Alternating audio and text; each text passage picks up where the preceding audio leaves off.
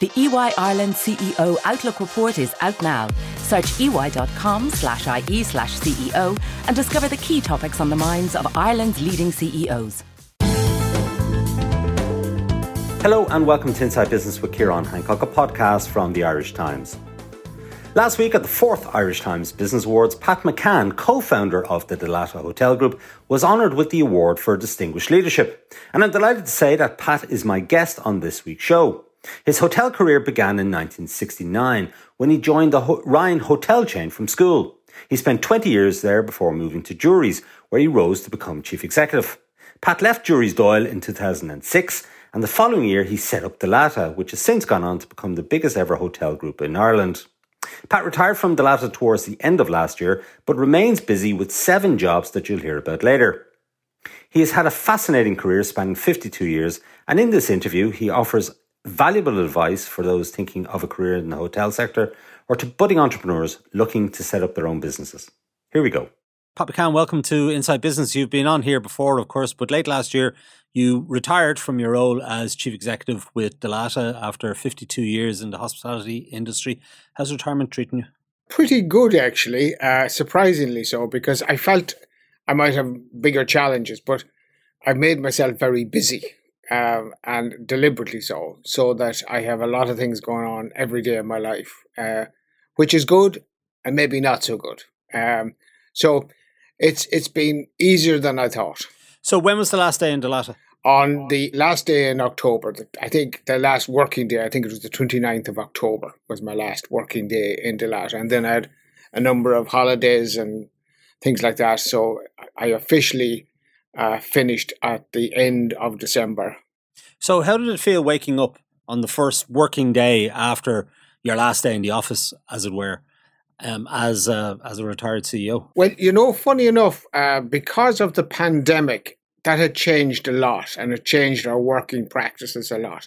Now, for me, it never changed anything because I went into the office every single day because we had a lot of activity going on right throughout the empire, for want of a better word. And so things were very different. I wonder if we had been in normal circumstances, would it have been a bit more challenging?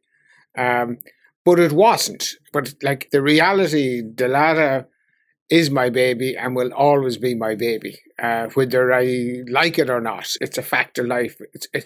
When I left Juries, the pangs weren't as great because it wasn't a business I started, even though I was heavily involved in the Juries inside. I didn't have the same kind of connection. Whereas with Dalata, because I started it and built it up to what it was, that made it a bit more challenging. But to be honest with you, I've coped better than I thought. And you mentioned Dalata being your baby. You're still a shareholder, of course. So you check the share price every day? No, not really, to be honest with you. I don't. Under some of the rules anyway, I have to hold a level of shareholding for a couple of years. So I just let it run. I wouldn't be selling anyway. Today's price is just too low. So, what would be a good price? What do you think would be a fair price for Dalata? I think it should be around the €6, and I think that's where it starts then to get kind of serious. But that's where it when you look at the potential and all of the new assets that have opened and all of the things that's going on, it means that. It has a good bit to go. It's just over €4 or whatever it is. I don't even know what it is today. But that's driven, I suppose. You come out of COVID and then you had the unfortunate Ukrainian war that kind of stymied its growth. But every hotel stock in Europe is in the same space. So it's not unique or different in that sense. Let's go back to the beginning, because you started your career with the Ryans Hotel Group. I think that was a listed company. It was, absolutely was, yes. And you started very much at the bottom and worked your way up. I did. I started as a training manager in 1969 and did everything. And in those days, like, the training wasn't as sophisticated as it is today. You trained through departments, and then you came out as a kind of a junior manager. And that was exactly, so I spent 3 years going through the various departments. Then a junior management position in the London Ryan when that was opening in 1972. And that was my first real hotel opening. and it kind of took off from there. Then that I grew with the company, came back to Ireland with Ryan's for a few times, and went back again to London. I spent 9 years in London between 69 and 81. Is that where the Arsenal connection came in, or? That is absolutely correct. Like, because I lived within walking distance of Highbury, and that's how kind of I got sucked in by the team, and it was a great time for a young fella from the west of Ireland being at these matches, and particularly the midweek matches. I loved the midweek matches. There was something different about them. And so, what years are we talking about? Were they the Brady years and Stapleton? They were, yes, absolutely, and O'Leary and all of those, and Pat Jennings in goal, and all of those great guys, and Charlie George, and so there was a lot of good, exciting players that were kind of there, and it was a joy to watch. But the game was very different, and I suppose, the attendances were different, and during those years you had a lot of violence at matches. Thankfully, in Highbury there was very little. There wasn't anything like that. But in your own club, like in Stamford Bridge, there used to be a lot of issues. Tottenham had a lot of issues, so there was always issues if you went as a travelling supporter. So invariably you didn't go. Yeah, sure. So now you hail from Sligo and you joined the hotel industry straight from school. What attracted you about hotels? I started to work in Ross's Point during my school years. I started at 16 in the Yates Country in Ross's Point. And the funny thing about it is there was something about the business that I loved. And, you could never define it or figure out what it was. But it kind of sucked me in. So when I did my leaving cert, a fellow called Hugh Duffy approached me and said, would I go on the Ryan management program? Ironically, I was due to do teacher training in Cork, woodwork and science. Don't ask me what the combination of that was. I can't even remember the details of it. And you can imagine telling my parents that I wasn't going to take up this teacher training scholarship that I got. And instead, I was going to take on a job in the hotel business. Like, for them, that was alien. But as it transpired, it wasn't actually. It worked out well, yeah. How did the leaving cert go for you? Very average, actually. Academically, I wasn't great, I'll be honest with you. Were you good at woodwork? I was good. I was very good at science and science subjects. And I suppose I put a lot of effort into those. Woodwork wasn't one of my... it wasn't taught at the time. So... but I was good. I was good with my hands and good on the science subjects. But apart from that, and I was bone lazy, I'll be honest with you, on the academic side. So I didn't put any effort into it at all. I just kind of scraped through it, and that was the object of the exercise: scrape through it and get there. And if I had got 4 honours, I'd have got a university scholarship. But I only got 1. So, which one? Science. Science. Yeah. Okay. Well, one is better than some people do. Yeah, but I got there. But it was nothing to get excited about, I'll be honest with you. So academically, I was never going to be in that space. So 1969, a very different Ireland back then. The tourism industry, very different back then as well. Yes. Would have been very few hotels compared to now. Yeah. Very few visitors from abroad compared to now. And the work must have been very different as well. Oh, it was totally different. And I mean, like the hours were long, but nobody noticed, actually. We were having great fun, and when you come from an area of Sligo where I come from, like it was almost a sense of relief, that you were doing something in a nice environment, because that's the thing that's different about it. And I suppose for me, it meant that I was able to kind of use my skills, which as a communicator and things like that I took very easily to it. But it was a very different industry, and like everything was done, like you had no pre-packaged food, so everything had to be prepared. Like I spent, when I was doing my chef training, I was in the larder, as it was called. And, you'd half a cow would come in, and you'd have a sheep, and you'd have a pig, and you had to do all the butchering of that. So Did you do it? I did. Oh, absolutely. I loved it. I loved that part of it. And who taught you those skills? There was a chef in Killarney, a fellow called Brian McCarthy, and he was really good on this space. And he taught me everything I know about meat and about joints, and I used to have my fridges organized because you had to hang your own meat. To get obviously it needs a 24, 28 day cycle. So I had my cold rooms all set up on a cycle where I had everything, and that was great for me. And you'd be out in a cold veg house peeling potatoes, and so if somebody came in here now and slapped the sheep on the table, you'd be able to dismember not it. a bother. Piece by piece. I was actually, ironically, I was down in Kilmacthomas for a few days over Easter, and there's a fantastic butcher there, and he grows all his own meat and he kills all his own meat. And on one of the days I went out the back to see, he invited me out to see his operation, and I said to myself, I could do all the things that he was doing, apart from the killing. I wouldn't be able to stomach that, but everything else I could do. Yeah, well, that's fair enough. That's pretty impressive. Tell us about growing up in Sligo and about your parents. What did they do? Well, my father was in a timber yard in Ballymote, and like when I say a timber yard, they did all sorts of things. They were a bit like a tiny kind of Grafton type of outlet, or Chadwick's or whatever it was, building supplies, glass, all of that sort of thing. So he did that for years. In the first years of his life, he worked in Temple House, which was with Lord Percival.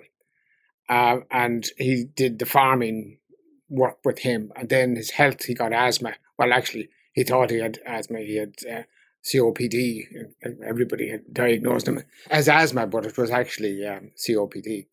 And he moved from there because they felt that the dust and all of that. So he had got a few great years out of that. And my mother was a homemaker. And think back to those days, we were self-reliant. So you had to be very resourceful because we had no money. Like money was very tight, but everybody was the same. So there was never any kind of competition going on. Everybody was relatively poor, and everybody had to be able to exist and make things work. And my mother was great. She made a lot of her own clothes. She did everything in the house, and we grew our own vegetables. We had chickens and pigs and turkeys, and we milked a few cows, and we made our own butter. So we did all of those things. So that's the kind of environment you grew up in, So I used to always tell the story about my mother. She used to, in those days, the flour came in linen bags, and she used to make our underpants out of these linen bags. And I used to always tell the story jokingly that for years we used to go around and we had Hearts Delight written across our backsides because that was the brand of flour, which was a kind of a funny way of explaining it. So you're a jack of all trades. You could milk cows, you could make your own butter, and Yes. you can dismember animals and cut them up into pieces set for human consumption. Absolutely. But you can't kill them. I can't do that. Right. Even though you grew up in, you had a farming background. Ironically, when I say that, like when I left home and I'd go home at Christmas, my job with my father was to kill the turkey. And that was no easy task, let me tell you. No, I can imagine. So you had 20 years with Ryan's, Yes. And then the move to Jury's. How did that come about? I was on the board of the Irish Hotels Federation with Peter Malone, the then president, and he got promoted to MD of the company, replacing Michael McCarthy, and his job was to replace himself. And we got to know each other very well, so he made me an offer I couldn't refuse.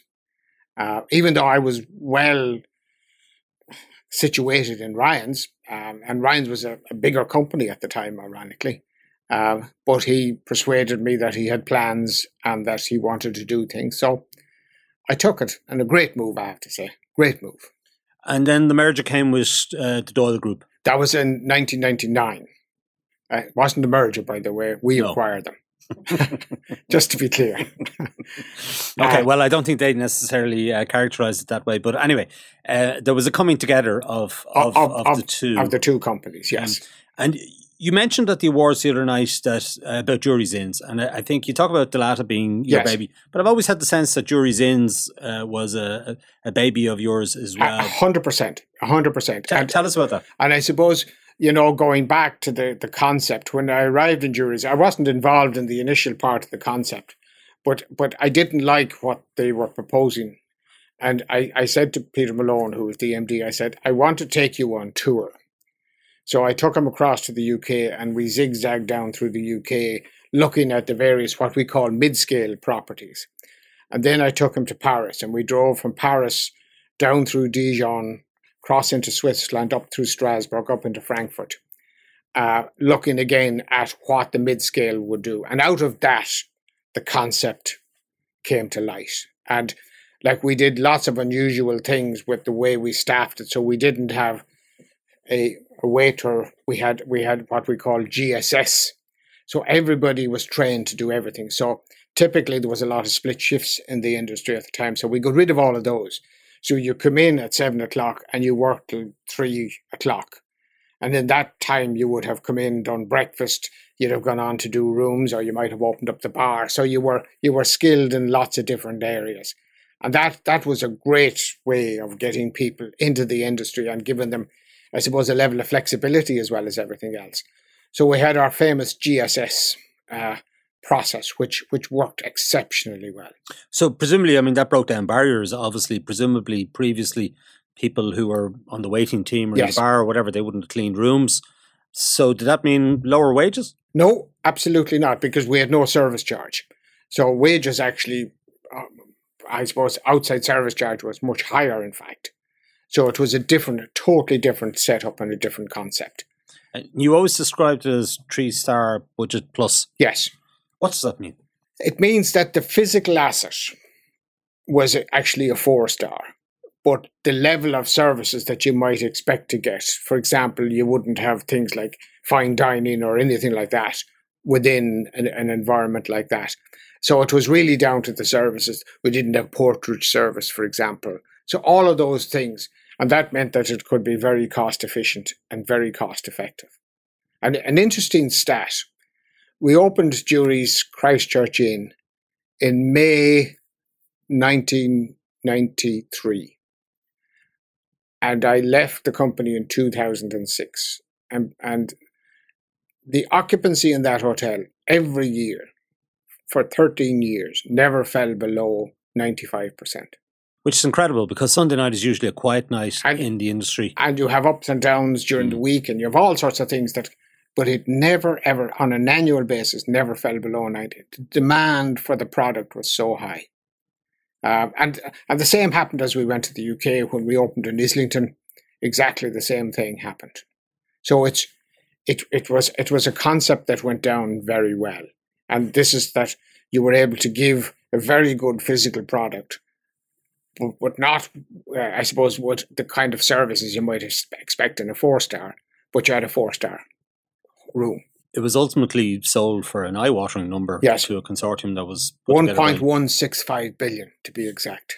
An incredible figure. Yes. I remember getting a phone call. I was standing at a bus stop actually waiting for a coach at the airport, and somebody gave me a call. Somebody who was connected with the deal gave me a call to say, it's done and this is the number. And I just couldn't believe it. Yeah. Like, I put a value on Jurys Inns at somewhere between 700 and 800 million at the time. And that was as good as it got. And beyond that, it simply wouldn't wash its face. And it didn't, did it? No, it didn't. It's been through various hands since then. Yeah. And we learned recently that the brand itself is going to go now. Yes, it's going to go, yeah. And how does that make you feel? It's sad in a way, but like, it's life, you know. I've moved on from it, so, but it is sad in a way that it will disappear, because it's been great in many ways, and you know, you would have a little tinge of upset, you know, again, something that you started and were heavily involved in and developed over a good number of years. So. Yeah, and of course, the 2 properties in Ballsbridge, when you were in Jurys Doyle, you sold both of those. Yes. To Sean Dunn, yes. Again, for eye-watering sums. I think it was a combined 400 million, was it? 400 million, 275 million for the Ballsbridge site and 125 million for the Berkeley Court site. And the Ballsbridge site still isn't redeveloped? No, but that now will become the new American embassy. Yeah. And the other side, the old Berkeley Court hotel, is still being worked on. Yes. And there are luxury apartments. Super apartments. Going in there. But did you buy one? No. I don't have that kind of money. I'm a poor man from the west of Ireland. And you told me before in this podcast, it was like an out-of-body experience that you had when you opened the envelopes and you realised the quantum of money. Well, it was interesting. I had set a target because a piece of land down in Lad Lane had sold for something around 30 million an acre. And I had kind of the idea that if we could get 30 million an acre for our 5 acres, we'd get 150 million. That was my kind of price. And the first envelope was opened was 126 million. And I said, oh God, this is not going to go well. And actually, the second envelope was Sean Dunn's.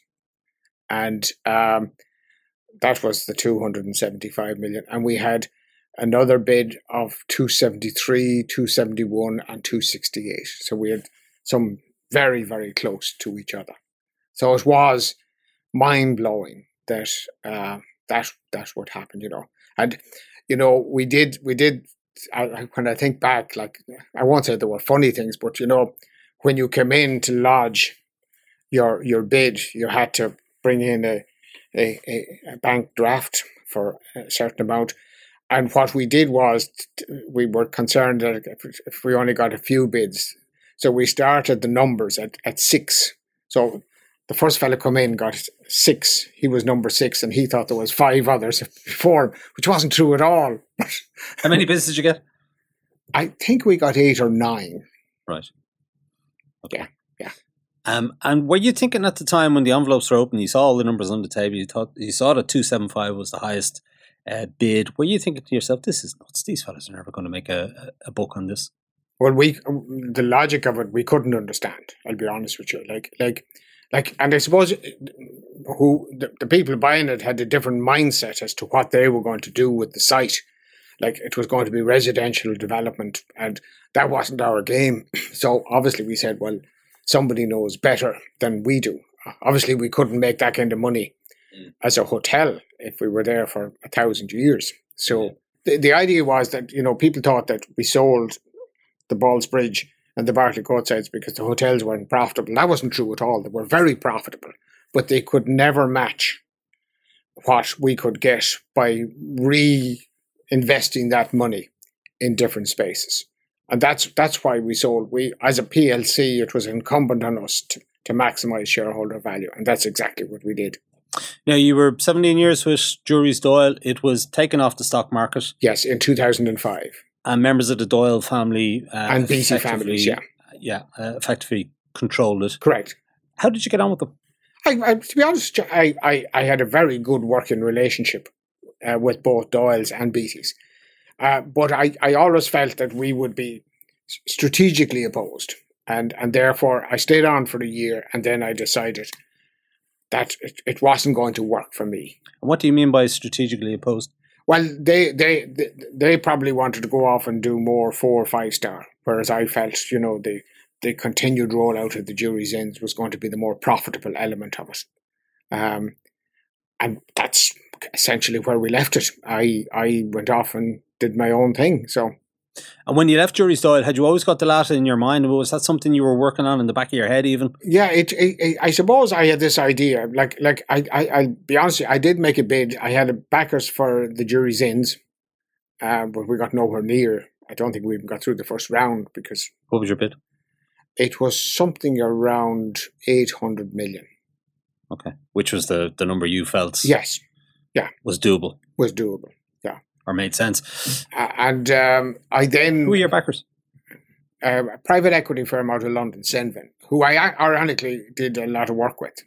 Great group of guys. And we just felt that it was a bridge too far at that point. So, okay, so Dalata, there's kind of an idea floating in the back of your head for something like Dalata. You leave Juries Doyle. So how did Dalata come to fruition? So I had this idea I needed to do something. And I suppose, you know, this was into 2006, beginning of 2007. And out of the blue, I got a call from a guy called Rory Quirk, who was one of the senior guys with TVC Holdings PLC. And he said to me, we have an idea we'd like to meet you with. So there was 3 of us. Gavin Burke was the other guy from TVC. And we met on a beautiful sunny February day in the Radisson in Stillorgan. And it was, I always think it was the coming together. Here were the guys with the money. I had the idea. And it was perfect, actually. And we've been great friends ever since. I meet regularly with the guys. And that's how good the relationship was. Now, we had some very hairy days. I was going to say, that was what, 2007? And everybody was talking when we were raising the money about a bit of a credit crunch, but it'll go away. It'll be fine. Don't be worrying about it. And we didn't. At the end, we didn't have too many problems in raising the money. But the credit crunch came big style in 2008. In 2008, we were still fine, actually. It was really 2009 was the worst year. And I remember we had an EBITDA of 200,000 in 2009. And ironically, we started into the management contract business in 2009, and that really saved us. And of course, because we had the company set up quasi PLC, and I always give this advice to companies if they're ever thinking about having a liquidity event at some point in the future. Start out as you mean to go along. And what I mean by that is put in all of the good governance, all of the accounting practices that allows you to do that. Because when we floated in 2014, we only made the decision finally in November of 2013. And 3 months later, we were listed. You can't do that unless you're set up properly. But that's what worked for us, for receivers and banks, because we ticked the governance boxes.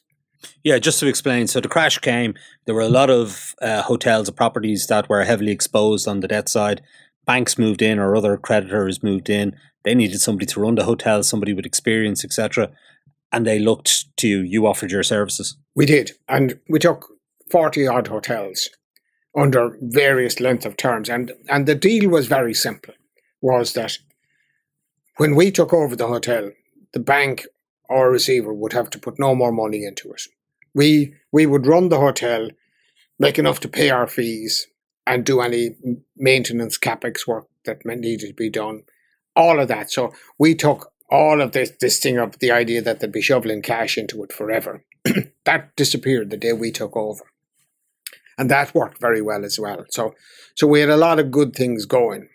But when you extrapolated that forward, you suddenly realised that in essence, you'd run out of road very quickly on that, because these management contracts would come to an end as the market started to recover. And ironically, the Ballsbridge Hotel, the old Juries in Ballsbridge, became one of the entities that you managed. Correct. And I remember meeting Sean Dunn on the day, and Sean said to me, "I gave you 400 million for this, and now you're taking it back for nothing," which wasn't quite true, but that was his reading on the situation. Yeah. Who was the bank there? Ulster Bank? Ulster Bank, yeah. Right. Okay. Did it work out on each of those 40 properties? Were you able to keep to that situation where absolutely. There was no cash required? Absolutely. And in some cases, we worked it. We got the original owners back in. Okay. Which cases? Can you give an example? I won't give an example because that's unfair to the people concerned. Some we tried and failed. Okay. So then you move into the next phase, Dalata. I mean, the economy starts to pick up again. We're out of our bailout. Dalata then floats on the stock market, and it's been a big growth story since then. You've moved out of Ireland as well. I suppose, just to move back a little bit, like in 2012, Dermot Crowley joined me. And Dermot was my head of procurement and acquisitions in Juries. So what we had done in 2012 was started to look at private equity as to how that might fund our growth. But to be quite honest with you, I always say we spent a year faffing around with private equity, and it was never going to work because they couldn't see the value that we could see in the assets. So that's what we decided, that we'd go back to the spaces and the place we knew best, which was the public markets, because I'd spent all my life in or around the public markets. And we said we'd go back out. And ironically, a lot of the investors that were with me in Juries are with me in Dalata. And it's a small world, and yet we still have the same people and the same fund managers that we would have dealt with 20 years previous, still there. With increasing pressures, Ireland's CEOs are working hard to navigate the rapidly evolving business landscape. The EY Ireland CEO Outlook report takes a deeper dive into the topics that are on the minds of Irish CEOs at the moment, and importantly, the issues that leaders should be paying attention to. Discover the key actions to consider as you seek to reshape the future of your organisation at ey.com/ie/CEO. Now, the interesting thing is that you joined Ryan's, which was an established group. You joined Jury's, which was an established group. I know you launched Jury's Inns, but that was kind of an extension. Yeah. But Dalata was something different because you launched two new brands into the market, Maldron first and subsequently Clayton. And the landscape had changed significantly in the 30 odd years or whatever at that point that you'd been in the industry. So how did you manage that? How did I manage to start a company after being involved in? Well, just launched two new brands into the market that now, I mean, it's the biggest hotel chain in the country. Yes, and the biggest hotel chain ever to exist actually in Ireland. And I suppose I always had what I call an entrepreneurial spirit. And I always felt that there was an opportunity to pull a group of existing hotels together and build new ones to add to the portfolio. What's the magic in terms of choosing a brand? I mean, where did the Maldron and Clayton, where did the inspiration for those come from? To be honest with you, Maldron started out as Malden. And the guys down in the Malton in Killarney felt that it was too close. So as typical in Ireland, I went down and had a cup of tea and I agreed to round the D. So it became Maldron. Because, when you're trying to find a hotel brand, trying to find something where you can get the URLs and you get the .coms and the .uk's and .ies, extraordinarily difficult because there's always somebody has the name registered. And so that's how Maldron came about. It was something that I think we spent in total maybe 15,000 doing the branding for Maldron. And Clayton came about. We had these experts in, and to be honest with you, it was pretty rubbish. And I remember I was getting out of the shower one morning and I said to myself, what a fool I am. We have in Galway, the Clayton Hotel in Galway. We have everything that we need for that. So we were having a meeting with the branding experts on that day. And I went in and I said, this is going to be very short. Our new name is Clayton. Give me the artwork and let's get on with it. And that was it. So that's how it came about. It was, there's nothing ever kind of big. No secret sauce. No secret sauce. And it works so well. Like and both of them have travelled well. Like that's the beauty of it. Like they're in the UK now and well established in the UK. But there'll be lots of young business people out there, people with an entrepreneurial bent, who'll be thinking, how do I get a business from zero to, being the biggest in its sector in the country and then overseas expansion as well? What's the magic that happens in between? So there's a lot of different elements that make it up. I mean, primarily it's people. And we use what we call a decentralized management model. And very few hotel companies use that. Everything is centralized. But we are decentralized. And what that means is you give autonomy to your hotel general manager to run their hotel as if they owned it. And that's critical. Including on CapEx? They come up with their CapEx budget. We scrutinise it at centre. Oh, they now scrutinise it at centre. And then they get their allocation for the year in terms of their CapEx, what they'll get to spend or what projects they'll work on. But it comes from them in the first instance. And I suppose, but that gives them real ownership. I mean, real ownership. Like when we took over the Doubletree, which is now Clayton Burlington Road, that was a very centralised management structure. Like they had no autonomy on room rate or anything. That was all managed out of Watford. Whereas we decided we would obviously do our decentralised model and we haven't looked back. So that's one of the key ingredients. And I suppose the other thing that we did was invest in the product. So every year, 4% of total turnover went into a CapEx budget that was spent on the hotels. So the hotels were in good shape. And that was important, and to maintain them in that good shape. So there was a lot of different little elements but I suppose being clear on your strategy, build out in your home country, then move to the next. And then, from that you can see that Dalata now has moved into Germany and will do very well there because the model will work very well there. So that's what makes it work. Being clear about what you're doing and where you're going and how you're going to get there. And there's no such thing as a lovely smooth line. It doesn't. It's a bit like this.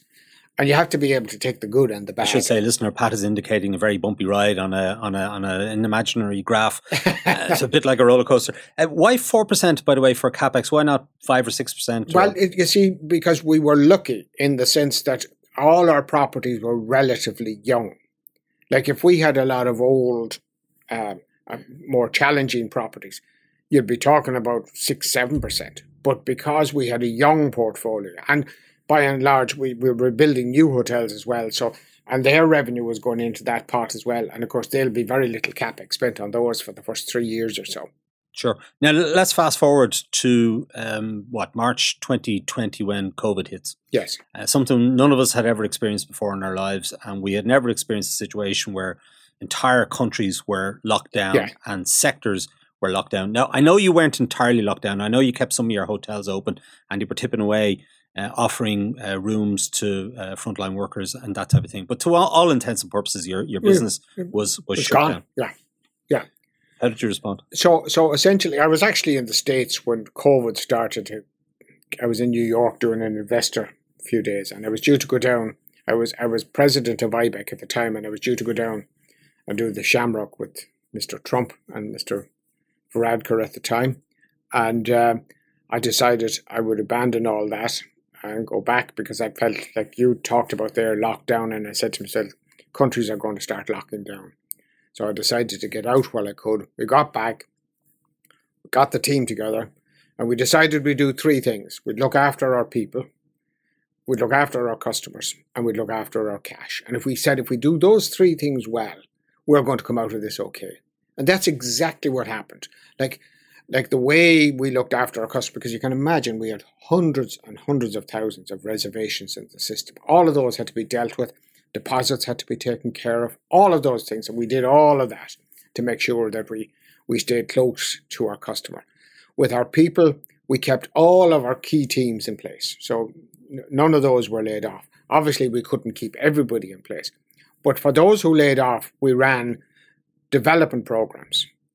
And in 2020, I think we ran something like 90,000 courses for people online.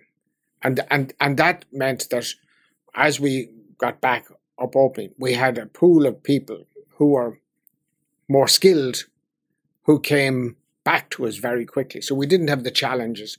A lot of companies, like it surprised me in the UK where hotel companies just shut up shop, let everybody go, no communication, nothing. We didn't like Dublin Airport. Yeah, we didn't do that.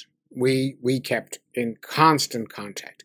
And you know, we were lucky we have great technologies to allow us to remain in contact with our people. And that was good. So I was able to speak to them every few weeks, either as a small group or the entire workforce.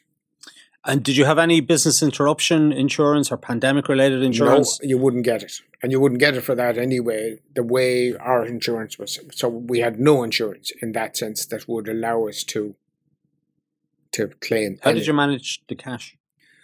We did a number of things. We went back to our shareholders. We sold our Charlemont, Clayton Charlemont, and we agreed new terms with our banking club.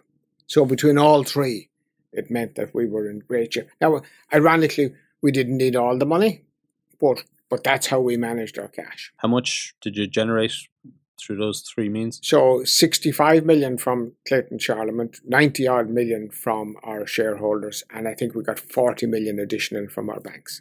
Right. Okay. And you've emerged, the group obviously has emerged the other side. Absolutely, in great shape. In great shape. And I know you've left the business now a number of months, but what's your read of how the hotel sector is doing here at the minute? Well, you see, if you take Dublin at this point in time, 25% of all hotel rooms in Dublin are occupied by Ukrainians. And that's where they either have full hotels taken over or whatever. So the capacity has reduced. So it means that the rest is performing well at this point in time. and Dalata will have its AGM on Thursday, so we'll get a better sense of how that's shaping up. And Dalata has offered rooms to Ukrainians as well. I think, I'm not 100% certain, but there are certainly some rooms that have been offered to Ukrainians, yes. So what's your view on that, Pat? How sustainable is that? I mean, how long should Ukrainian refugees come into this country be expected to live in a hotel room? Like, to be honest with you, it's difficult. But, like, I suppose, when you look at the alternatives, that you're living in a tinted village in Poland somewhere, or that at least you have heat and warmth, So I suppose for a period of time, it's okay, but it's not okay forever. But what the length of time is, I have no idea. But it'll have an impact on the tourist industry, surely. Yeah, to a certain extent. But I suppose we're lucky in one sense, in particularly in Dublin, where we have a lot of new stock had come on stream. So that'll absorb some of that. So we still have a sizable stock of hotels and hotel rooms available to tourism. And there's a lot of commentary now about cost of living. We know about the cost of living pressures, particularly on the energy side.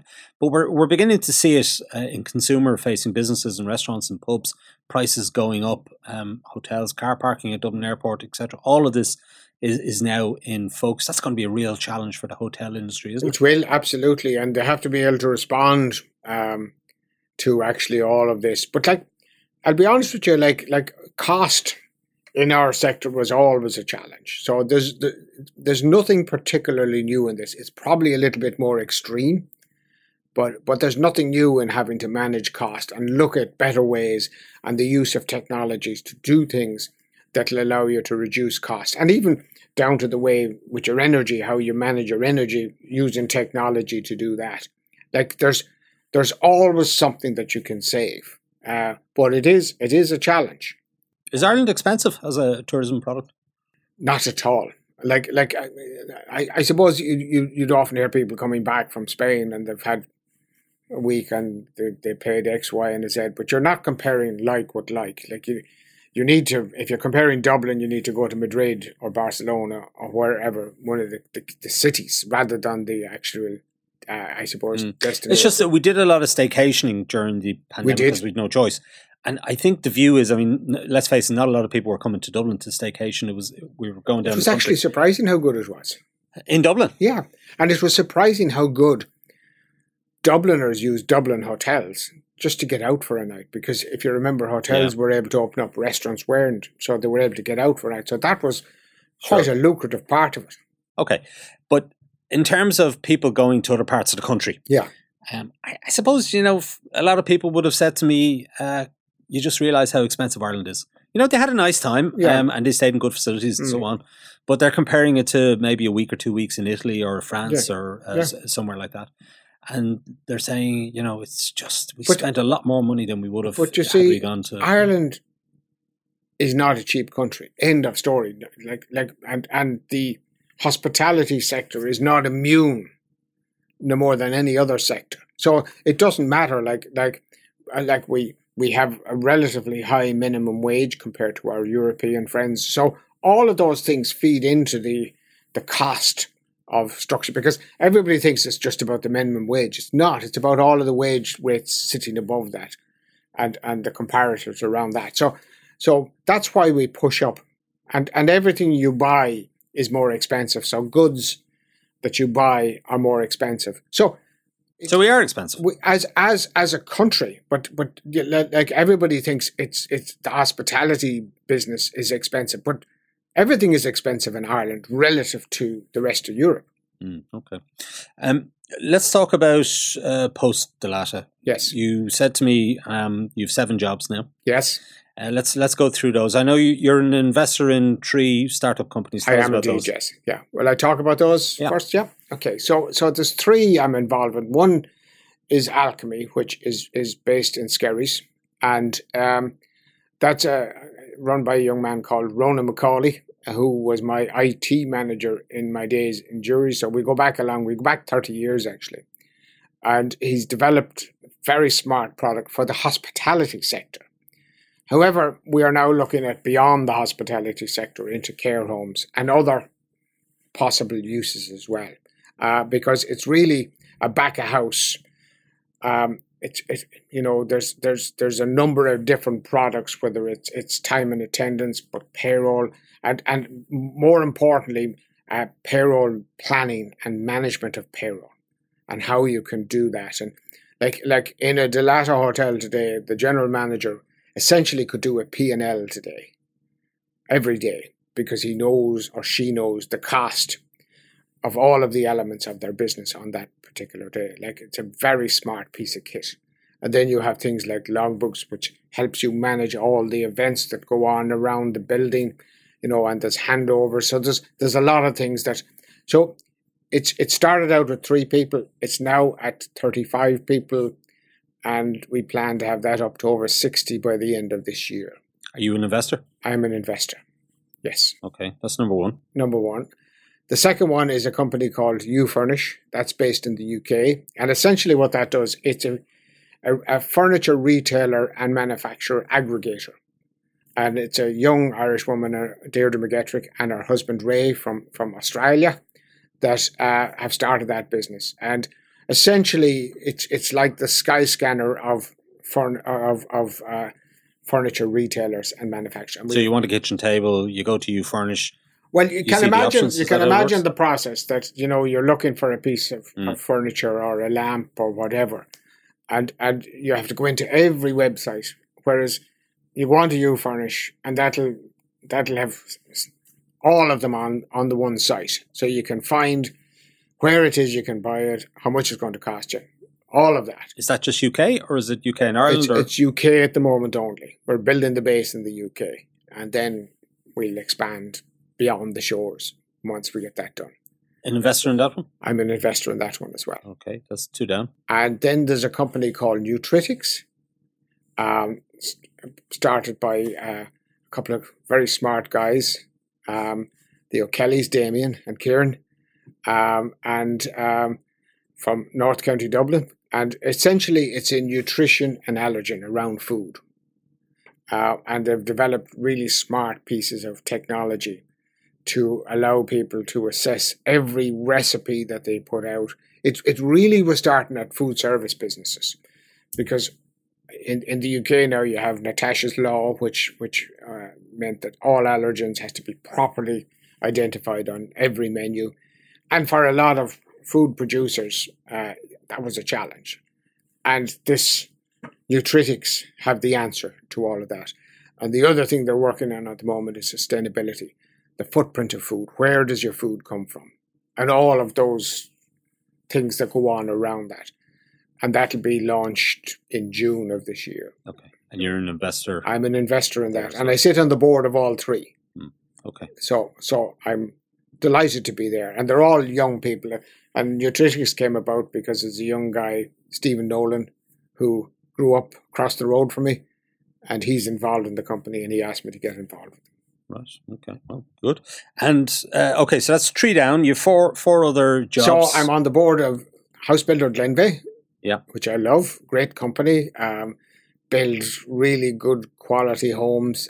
We are a house builder essentially, and they do a fantastic job. And they're looking at a lot of new technologies now. Timber frame, light gauge steel. All of those things that are going to reduce the embedded carbon in every house. What about reducing the prices? Because we talked about Ireland being expensive. Well, houses in Ireland are really expensive. If you take it, the average price, and Stephen Garvey will kill me now, but the average price is about 350,000. So, and that's in kind of the greater Dublin area. We don't do a lot in city centres. We are suburban house builders. But I've been in lots of their houses, and they are so well constructed, so well finished. And if I always say, when you're in the house, a candle would heat it. They're so well, with all the new regulations. Would you buy one? Oh, I wouldn't have a problem in the wide earthly world buying one of their houses. Not a problem. They are really good houses. And but I don't need a house at the moment. Yeah. Anyway, I suppose we could spend all day talking about the housing crisis. Yes, sort the planning, and we'll sort housing. Yeah, they tried to do that, didn't they, with the strategic housing development legislation? Then it ends up in the High Court. Anyway, that's neither here nor there. It's for another day. So that's number 4. I'm still involved with Kieran Wallace on the Quinn IBRC. Yeah. And that will come to an end at some point. But so what's left there? So essentially, you have Buswell's and the 2 pubs. You have the Holiday Inn in Nottingham. You have the Hilton Prague. You have the Sleeve Russell. And then you have Ukraine, ironically. You have India. And you have some bits and pieces in Russia. They're kind of the tail end of it. And a couple of those properties have just gone for sale, haven't they? Buswell's. They will be put on the market. There's a kind of a socializing of the fact that they will come to market. Yeah. Right. Yeah. Okay. It's hard to believe. I mean, it's, we're almost 15 years on from the financial crash which devastated the country, and yet they're still in. The Quinn receivership took place on the 14th of April 2011. And nice. Okay, well, it's more than a decade. 11 years later, we're still there. Yeah. So that's it. And then I'm on the board of IBEC with Danny McCoy and the team, the wonderful team. You're former president, of course. And I'm also involved now with pulling together all of the elements of the hospitality sector, what we call the experience economy. Because one of the things that struck us during the crisis, during the COVID crisis, was that there were a lot of businesses that were very dependent on supplying the hospitality sector. Like you have technology companies, bed makers, linen makers, you name it, laundry companies. All of those companies are very dependent. And so we're trying to pull everything under the banner, the experience economy. And it's something that I love and I want to get done. Because it's an important element. As when you look at the level of employment and you put all of this together, like it's on the island, it's over 400,000 people. Like it's a big employer for the experience economy. Sure. And then the final role is with the National Maternity Hospital, yes, and which is Holles Street, as people would note. And you're deputy chair. I'm deputy chair, and that means that I am the chairman because the actual chair is the Archbishop of Dublin. And he doesn't want to have any part in it, which is fine.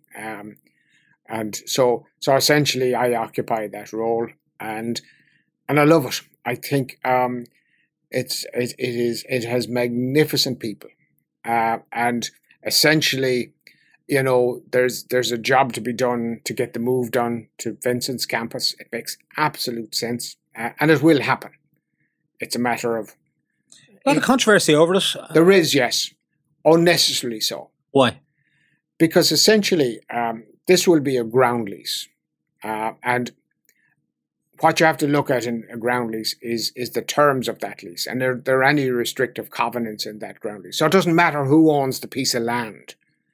It's about... And that's where the controversy lies, isn't it? That a religious order essentially will own the piece of land. Well, they won't actually at the end of the day. But even if you assume that they did, it doesn't matter because the lease doesn't allow any interference. I think I told the Lord Mayor Allison that the Mansion House is on a ground lease, and that's owned by the Dawson estate, and she has to pay 40 shillings a year and 2 fatted capons and £6 of sugar. But it doesn't matter because Holles Street itself is a ground lease to the Pembroke estate. So it's once a ground lease is done, and then what you have to look out for is, what is the constitution of the company that will run it, and then the license that will be granted to Holles Street to actually run the hospital. And all of those things gives huge levels of protection. And then you have a situation where the National Maternity Hospital will do an SLA every year with the HSE. Sorry, what's an SLA now? A service level agreement that we will provide certain services, and if we don't do that, the kick is out. End of story. So there's so many levels of protection here that everything that's available under Irish law will be carried out in the new maternity hospital, as it is in the current maternity hospital, by the way. So when will the move happen then? Well, we've done all our agreements, and it's a matter now. It's in government hands now as to when this will happen. So what's your best guess?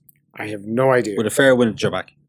I would love to see that we'll have an announcement soon, and this year, and that we get on with preparing for the construction.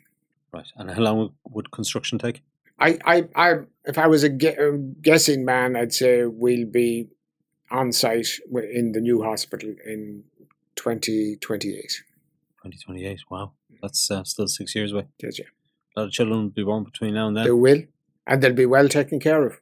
Yeah, but there are archaic facilities. I mean, really Dickensian. Well, facilities we need to be careful. Like I've been through it, Pat. Yeah, I've had the experience twice. Yes, and the staff are wonderful, no question about it. And I'm not saying all the facilities are, but some of them really are. Oh yeah, desperate. I fully accept that. And like even the width of the corridors, and there's a lot of drawbacks. But like my first grandchild was born there. My second one will be born there in June, God willing.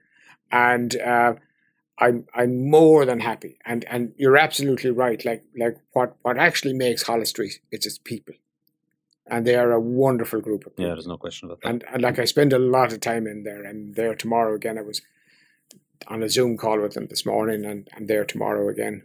So every day there's something, and but they are fantastically, and Shane Higgins is a great master, and he has a real tight grip on it. And when the move was first proposed, what was the initial move-in date? What was envisaged? To be honest, this has been going on since 2013. Yeah. So I don't know what but I would presume that they thought back in 2013 it would have happened by now. Yeah. Yeah. Sure. Okay. You're 70 years of age. Yes, I am. Was it originally your plan to keep working until 70 years of age in an executive role with Dalata, or do you think, going back, let's say, to when you set Dalata up, did you think you'd be retiring long before you were 70? Because no, it's normal for executives to go some point in their 60s, early 60s usually. I had no interest in going, and I took the decision that I'd go when I got to 70. I said, because my worry is that I would undo all the good work that I had done by not being as energetic, not leading the people in the way it should be led. So I took the decision, get out while you still have reasonably good health and reasonably good stamina, and then let the new team, because there's a great team there who are ready, willing, and able. And I'm delighted that,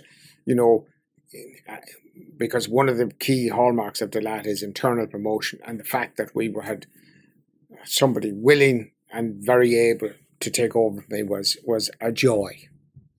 Did COVID sap you of some of your energy or stamina or love for the job? Not a pick. In fact, I was more energized by it because, when you have 4,000 people that rely on you to make the right decisions, that kind of keeps you focused. So no, it didn't. One iota. And thankfully, I'm lucky. I have good health, both, I suppose, physically and mentally, because you need both. And that sustains me. When you look back, what was the highlight of your entire career? I suppose, and I said it the other night, it's the effect I've had on people's lives, where they had, because of the structures I set up, that they got opportunities to live a life that they never imagined or dreamed of. And that, to me, is the highlight. It is not all the buildings or anything like that. It's about people who have taken advantage of the opportunities I gave them. And what tip would you give some young person who's considering the hotel sector as a lifelong career? Yeah, I suppose, it's a joy of an industry. And I know people say, you work very hard and on social and all of that. To a certain extent, that is true. But there's such, I suppose, sense of, if you're, dare I say it, an outgoing person, and you like a people business, it is one of the best businesses. I always say it to parents, if you have a child that's a little bit shy and a little bit, I suppose, slow in coming forward and don't feel comfortable themselves, get them into the hotel business for a while. And that'll bring them out of themselves, because that's what it does. And, you know, I've now, maybe I'm an oddball, but I never remember a day when I said to myself, I hate going to work. And I often listen to young people and say, oh, I'll hang on in here and do something, and then I'll wait for something better to come along. You know, if you adopt that attitude, nothing better will ever come along, because that's what you've set yourself up as. Somebody just hangs in there. So they need to make sure that they're out there and you know, creating a difference for themselves and for people around them. Pat McCann, thank you for joining us today. We wish you well in retirement. Sounds like it's going to be a busy retirement, but thanks for sharing those memories with us here on Inside Business. Thank you, Kieran. Delighted as usual, and thank the Irish Times for looking after me all these years. All right, thanks, Pat. Okay, that's it for this week from Inside Business. My thanks to Pat McCann for joining me on the show. This episode was produced by Jennifer Ryan with JJ Vernon on sound. Thanks also to our sponsor, EY. Remember, you can get the latest business news delivered into your inbox by signing up to our Business Today email at irishtimes.com. And you can follow the Irish Times business feed daily on Twitter, Facebook and LinkedIn. I'm Ciarán Hancock. Until next time, take care.